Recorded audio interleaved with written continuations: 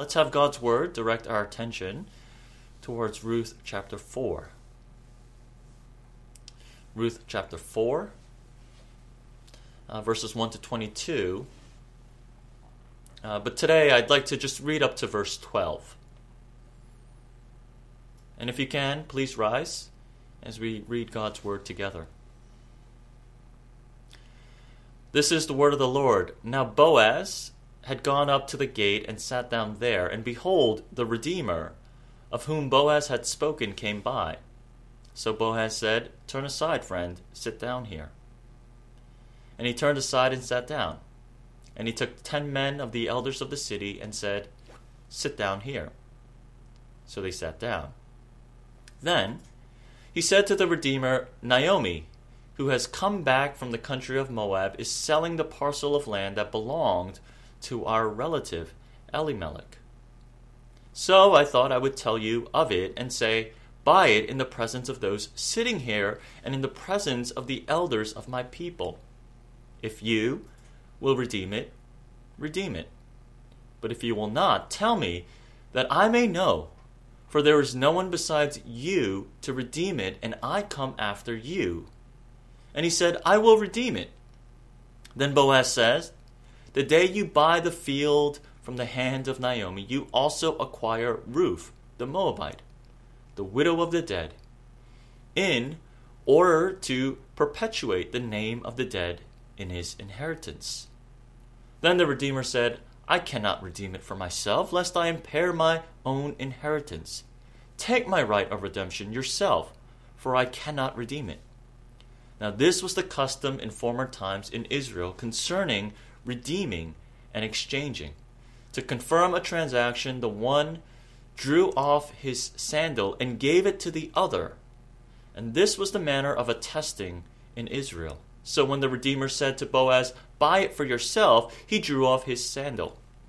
Then Boaz said to the elders and all the people, "You are witnesses this day that I have bought from the hand of Naomi all that belonged to Elimelech, and all that belonged to Chilion and Mahlon, also Ruth the Moabite, the widow of Mahlon, I have bought to be my wife, to perpetuate the name of the dead in his inheritance, that the name of the dead may not be cut off from among his brothers and from the gate of his native place. You are witnesses this day."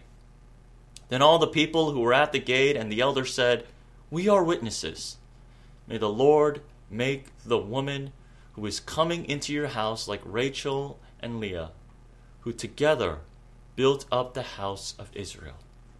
May you act worthily in Ephrathah and be renowned in Bethlehem. And may your house be like the house of Perez, whom Tamar bore to Judah, because of the offspring that the Lord will give you by this young woman." This is the reading of God's holy word. Thanks be to God. Would you join me in prayer at this time? Would you speak, O Lord, as we come to you to receive the food of your holy word. Take your truths planted deep within. Would you shape and mold us into your likeness? Do this so that the light of Christ may shine in our actions, in our life, in all that we do. Speak to us at this time so that your word may go forth and that your church may be built until you return. We pray these things in Jesus' name. Amen. A few weeks ago, we took a close look at Boaz, and we saw how he was fit to be Ruth's faithful redeemer. See, as a man, Boaz was someone who walked in the fear of the Lord. And as someone who feared God, we see that he was so generous towards others, always going beyond what he was required to do. You know, we think that when someone fears God, normally that means if someone fears God, he or she is harsh towards others, right? If someone is really fearful of God, that results in people being critical of others, or even being timid around others. But that's actually not the case. People who truly fear the Lord, they're liberated to be generous towards others. And we see Boaz fitting this mold. Towards Ruth, Boaz, as a man who feared the Lord, his initial reaction when seeing Ruth was to care for her, to protect her at his own expense. His initial reaction was to take responsibility for her. And we see the way in which he treats her, right? Not as an outsider, not as a foreigner, not as someone who's below him. But he treats her with dignity, equality, and honor. He invites her to the table, not to serve at the table, but to dine with him and his fellow reapers. See, Boaz was qualified to be God's faithful redeemer. Now, all of that is great, but it's not enough. You see, for redemption to take place, not only do you need a person, but you also need a plan, right? So, for instance, Jesus just didn't show up as a redeemer on Christmas. No, he had a plan for redemption, and that's Easter. See, likewise, Boaz is a redeemer, but he also needs a plan for redemption. And that is what today's passage is about. Today's passage is about Boaz as a faithful redeemer enacting faithful redemption. Now, I just want our congregation to know, as we listen to the unpacking of this story this morning, the aim of today's message isn't for us to just walk away with a greater appreciation for Ruth and Naomi's redemption. No, that's not the entire goal. The true aim for us this morning, as we listen to this story, is to once again, for you and I to discover how beautiful our Redeemer is and how precious our redemption is. Okay? Because once again, this story isn't just about Ruth. Okay? But this story is a portrait into what God has and is doing in your story, in your life. So as you listen to the story, please try to reflect on the way in which God has faithfully redeemed you. Now, to pick up where we last left off, we have to go back to chapter 3.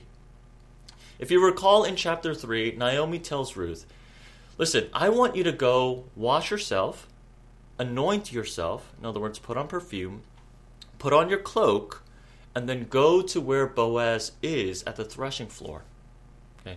Wait until he finishes eating and drinking, and then when he lies down, go quietly, uncover his feet, lie down next to him, and see what he tells you to do. Now, one thing you have to know is that winnowing barley at the threshing floor was sort of the last step in the long harvest process. Okay?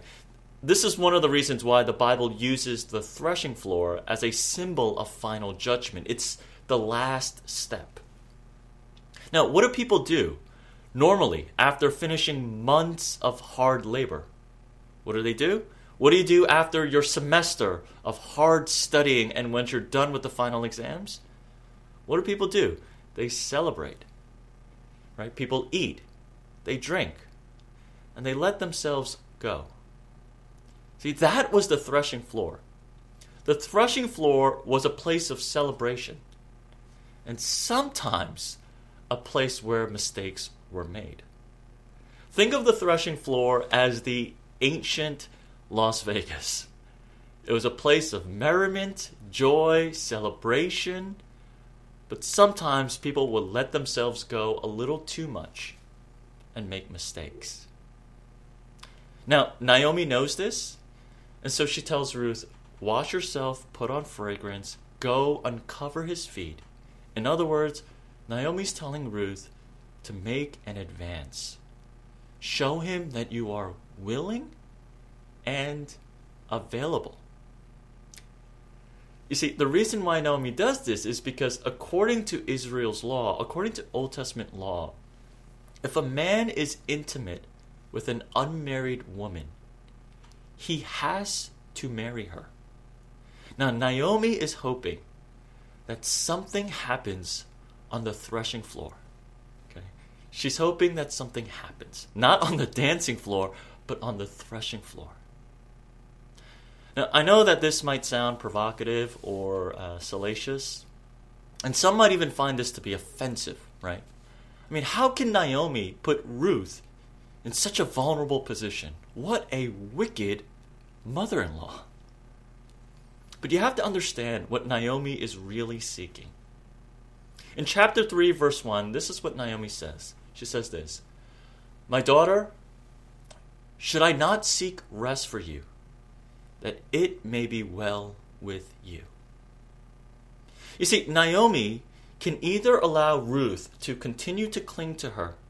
She can allow Ruth to continue to go out and bring home food. Or she can send Ruth out to find protection and care through a husband. But if she does that, that means Naomi will be left alone as a widow to care for herself. What does Naomi do? She chooses what's good for Ruth. She chooses what's good for Ruth at her own expense. Do you know why the book of Ruth is such a beautiful story?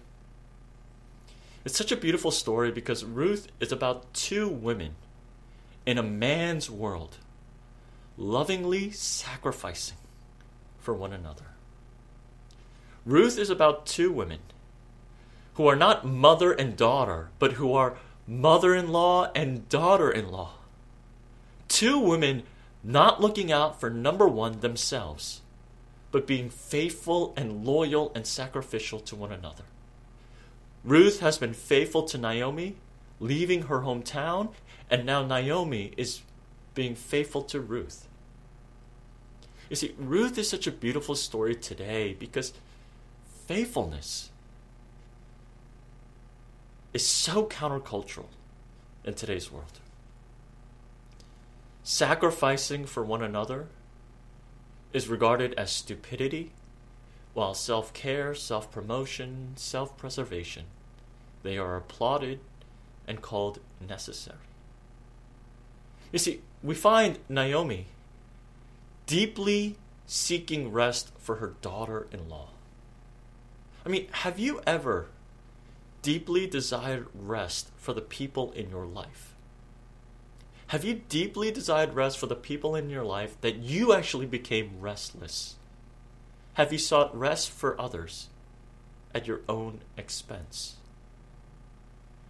Naomi wants Ruth to find rest, even at her own peril. And so we continue on.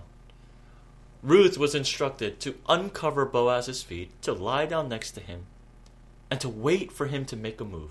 Wait. See what he says. But we find in the story, Ruth does something else. She goes to Boaz, she uncovers his feet, she lies down next to him, but instead of waiting, she takes the initiative, and she boldly makes this request. This is chapter 3, verse 9. "Spread your wings over your servant, for you are a kinsman redeemer." Now, to understand this request in verse 9, we need to know two things. Okay? The first thing we need to know is, spread your wing over me. We learned this last week. This is proposal language. Ultimately, Ruth is saying, be my protector. Okay? Ultimately, she's saying, marry me. The second thing we have to know is the meaning of this compound word that we find, this word kinsman redeemer. Okay? You see, in the Old Testament, there was another law that stated if someone fell upon hard times, if misfortune came upon someone, and he was forced to sell his possessions, namely his land, his closest relative had the opportunity to buy that land. If that closest relative says, no, I can't, the opportunity would then get passed on to the next closest relative. Okay? And this idea of this closest relative was called a kinsman redeemer. So imagine, misfortune came upon you, you had a mortgage, and you had to default on it. If this law was in place, instead of the bank coming in and seizing all of it, your closest relative would have the chance to buy it. Now, the reason why the Old Testament had this law was so that the land and possessions could be kept within the family. And the reason why is because, let's say if I was forced to sell my land because I was in debt, misfortune came upon me, I grew sick, or there was a sudden death, right? If I was forced to sell, and my brother, my closest relative, he bought it, then at least he would still allow me to live on it and work off of it. That was the intention. So this kinsman redeemer law was supposed to prevent homelessness and poverty. So if you go back to what Ruth says in verse 9, spread your wings over your servant, for you are a kinsman redeemer. Ruth is actually drawing on these two laws. She's saying, first, marry me, be my protector. And second, she's saying, redeem my dead father-in-law's land. Because when you do so, Naomi, my mother-in-law, could also live on that land, and she could also be taken care of. You see, the story, as we find, Naomi, she originally sends Ruth to get married. Naomi says to Ruth, go on your way. Boaz is a good man. Here's this opportunity. Go, don't look back. Don't worry about me. You are so good to me. You provided for me. You were loyal to me. You were faithful. You sacrificed so much for me. And now Naomi is telling Ruth, go, live your life. Forget about me. Go on. But we find what Ruth does is she does the very opposite. See, she doesn't go on forgetting about Naomi, but she makes a proposal where she and Naomi comes together as a package. You see, for Ruth, loyalty was never conditional. See, Ruth wasn't faithful to her mother-in-law only until she saw a good opportunity for herself. Do you remember her confession back in chapter 1? Where you go, I will go. Where you die, I will die. See, Ruth, her faithfulness was never conditional. Time and time again, Naomi is trying to let Ruth go, but we see Ruth is committed. She is committed. So, Ruth doesn't wait for Boaz's proposition. As she uncovers his feet, she doesn't wait for Ruth to say, hey, come down, lie down next to me. No, she actually takes the initiative. She speaks up first. She says, do these two things for me. Save both me and my mother-in-law. Don't just redeem me, but redeem the land. Don't just preserve my life, but preserve the lineage of my father-in-law, Elimelech. Do all of this. That is Ruth's request. I mean, what a daring request. Right? What a clever move. With this one proposal, Ruth is actually attempting to reverse all of her family's misfortune like that. This story reminds me, this proposal actually reminds me of a personal experience I had in 2007. Well, it started in 2007. In 2007, our family opened up a new business. And we opened up a new business in an entirely new market, serving an entirely new demographic. And, to be honest, we rushed into it. We didn't do all the necessary research and all the legwork, all the market analysis. We didn't do any of that. We just opened up the new business. Now, thankfully, for the first year, we were actually doing quite well. We were meeting projections. We were returning a profit. We forged great relationships with the community leaders. But as time went on, we couldn't compete with large retailers like Walmart, Target, and Costco in the area. After some time had passed, about a year, we finally got into the red. Our profit became, what was once profit became debt. And over time, that debt started to grow. We started to get backed up on payments, and we were backed up on rent. 1 month became 2 months, and 2 months became 3 months, and we were unable to pay rent for this new business for about 9 months. You can imagine the calls that we received from the owner, his lawyer, threatening eviction. And, I remember many times on the phone just pleading with the owner, asking for a little more time. But, when you run a business and you try to skim in one area, that tends to have a cascading effect, and it affects the business, and the spiral downward actually continues.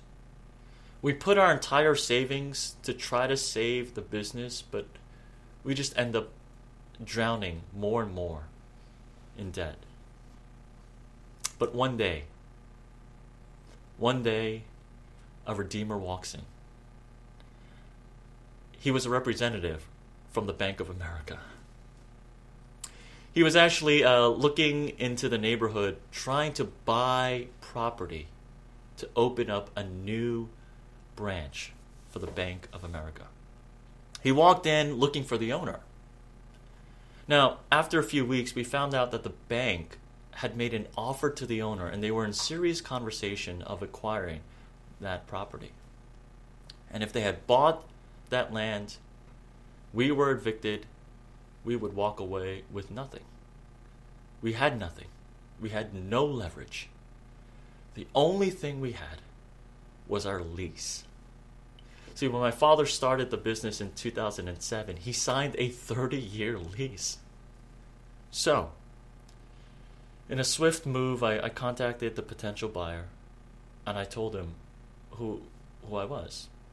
I said, listen, I know you want to buy this property, but we currently have a lease on it.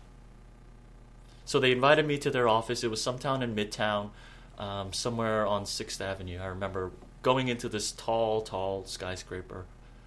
I walk in, I sit down, and I tell the potential buyer, listen, we have a 30-year lease. I know you want to build a bank, but if you want to build a bank, you have to buy us out. And I make this outrageous proposal. I said, here is the offer. To buy out a 30-year lease, you need to pay us X amount. And they did. They agreed. The closing day was actually 3 weeks before my wedding in 2010. And I remember, days leading up to that closing day, I was so anxious because if something went awry, if the bank knew of our situation and things fell through, I would have had to call off the wedding, and we would have to walk away with nothing. And I remember that closing day, we were in the lawyer's office, all the parties together. And when they finally signed the paper, it felt like redemption. That my daring and bold request was answered. See, this is what Ruth, her request was like. If it worked out, it would redeem everything. The past, the mistakes, the misfortune, all of that would be wiped away. That's the plan. But we find that there's a problem. And the problem is Boaz isn't the nearest relative. He isn't the kinsman redeemer. He's actually the second closest. Someone else has first dibs. But Boaz, like Ruth, he's determined to make this work. He hears the plan. He knows what he has to do. And so, chapter 4, he gets up early in the morning. he goes to the city gates, the place where business transactions take place. And as expected, the closest relative walks by. Boaz sits him down, and he sits down 10 witnesses, elders of the city, and he explains everything. He says, listen, there's this land that belongs to Elimelech. And for obvious reasons, Naomi, she has to sell it. The harvest is over, and the winter is coming. She has to sell this land. You have first dibs. Do you want it? The man thinks about it, and he says, yeah, this is a great deal. Not only do I get to buy land for pennies on the dollar, but since Elimelech has no surviving sons, I don't have to leave any of it as an inheritance to his sons. This man is thinking, I can buy this land for pennies on the dollar, and I can give it entirely to my own sons. Now, as this man is thinking such thoughts, Boaz says, wait, one thing you should know, if you buy this land, Ruth the Moabite, the widow, she comes with the land. Now, when the man hears this, he starts to think about it. He says, wait, if I get the land and Ruth, let's say somehow Ruth conceives and she has a son. That means that I would have to split this inheritance. Now, everyone knows at this point that Ruth was barren for 10 years. We know that Ruth was not conceiving. But still, as this man considers the thought of having to split his inheritance, he says, no, I don't want to take the chance. Chapter 4, verse 6, he says this, I cannot redeem it for myself, lest I impair my own inheritance. Take my right of redemption yourself, for I cannot redeem it. Friends, if Ruth, Naomi, and Boaz, if they are portraits of faithfulness, loyalty, sacrifice, and love, if they are examples of sacrificial love, this unnamed man is an example of someone who seeks nothing more than self-preservation and self-promotion. This man, he isn't willing to take the slightest risk for others. This man is a man who only does that which is advantageous to himself. Remember, at the heart of the kinsman redeemer law, at the heart of this law was helping those in need. Right? The kinsman redeemer law was about abolishing homelessness, preventing severe poverty. This law was about redemption. But we find this unnamed coward using this law to only enrich himself. He's using the law to only enrich himself. And at the slightest hint of sacrifice, at the slightest hint of risk, at the slightest thought of having to share, he runs the other way. I mean, what a coward. Church, I'm going to try to say this as gently as I possibly can, but as honestly as I can. Do you know what my greatest fear as a pastor is? My greatest fear as a pastor is not failing to grow the church. My greatest fear is not seeing decreasing church membership. My greatest fear is not seeing budgets and giving go down year after year. My greatest fear as a pastor is growing the church and seeing that it's filled with a bunch of cowards like this unnamed man. My greatest fear is myself becoming like this man and seeing the church membership grow with so-called Christians who are allergic to words like sacrifice, faithfulness, dedication, commitment. My greatest fear is pastoring a church that does not know how to sacrificially love one another But the only thing they know how to love is themselves, their own pleasure, their own satisfaction, and their own convenience.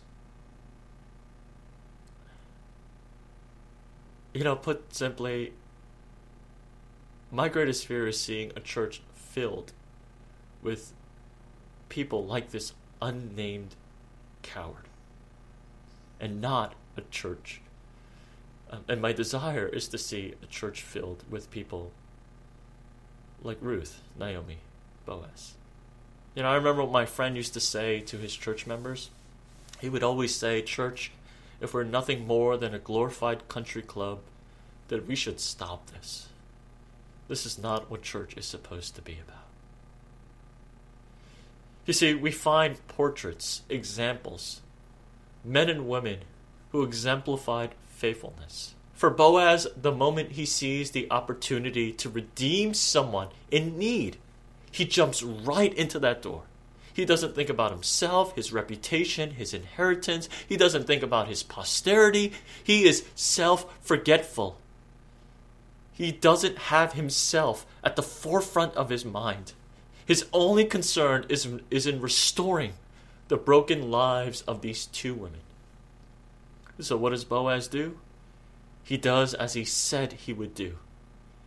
He makes it legally binding. He has witnesses.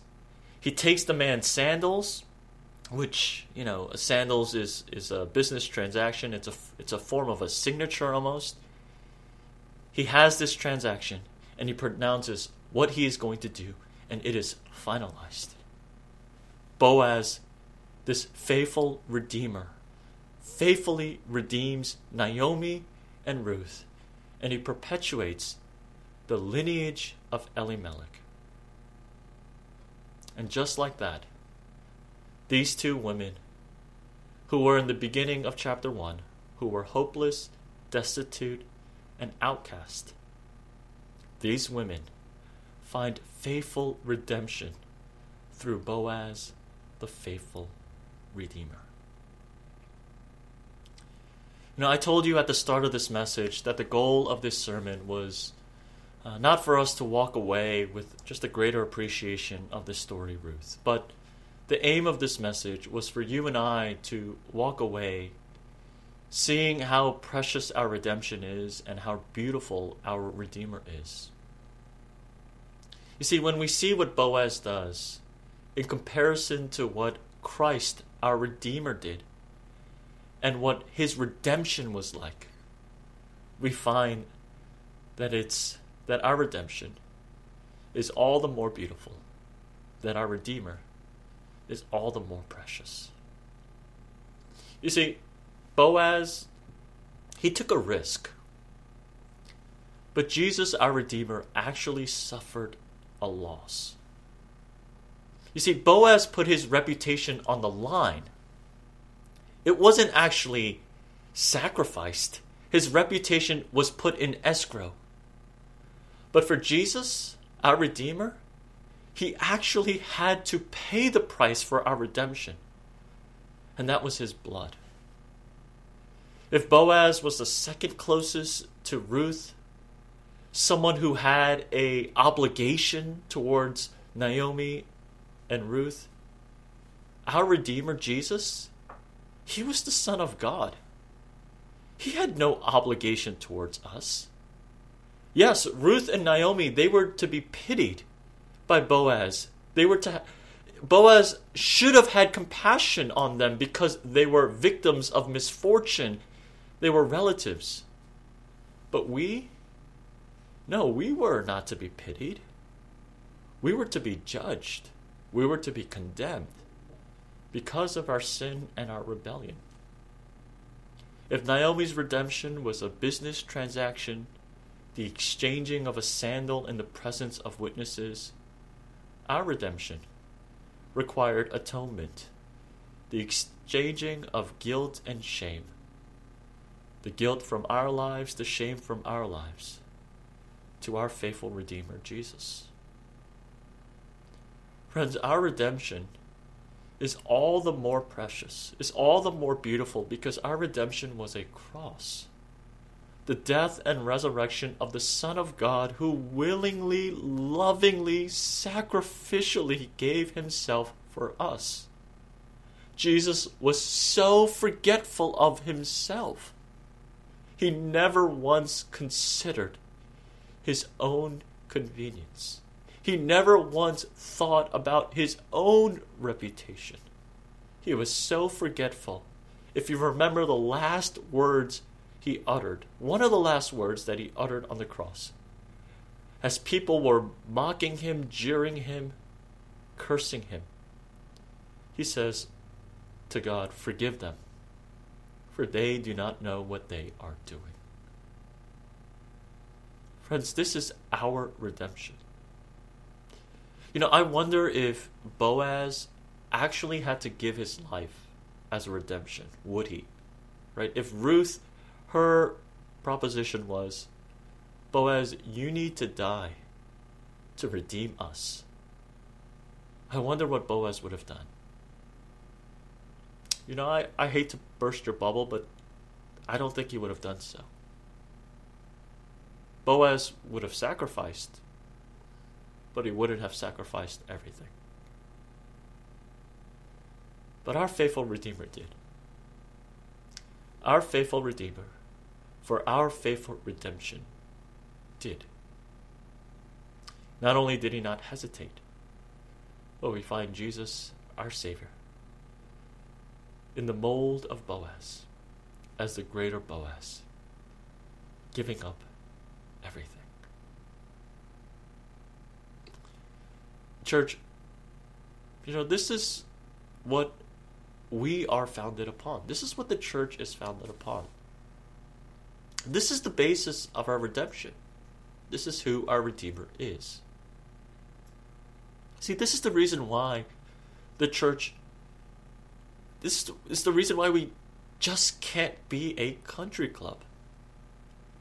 This is why the church is called to be a sacrificially loving community, because that is the DNA of the church. That is what our redemption is based off of. That is what our Redeemer has done. It's built into the DNA, the identity of the church, a sacrificially loving community because of our redemption and our Redeemer. See, this is the reason why when we see individuals like Naomi, like Ruth, like Boaz, we ought to think, yes, what an amazing picture of God's faithfulness to us. And now as the church, let us reflect that, let us emulate that, let us put this on. Lovingly, sacrificially, living for one another. And so the challenge this morning is this. Church, if this story has touched you in any way, as you see this beautiful picture of sacrificial love for one another, let us go forth in this spirit, enacting beautiful redemption in the lives of those around us, especially in the lives of those who most need it. Would you join me in prayer at this time?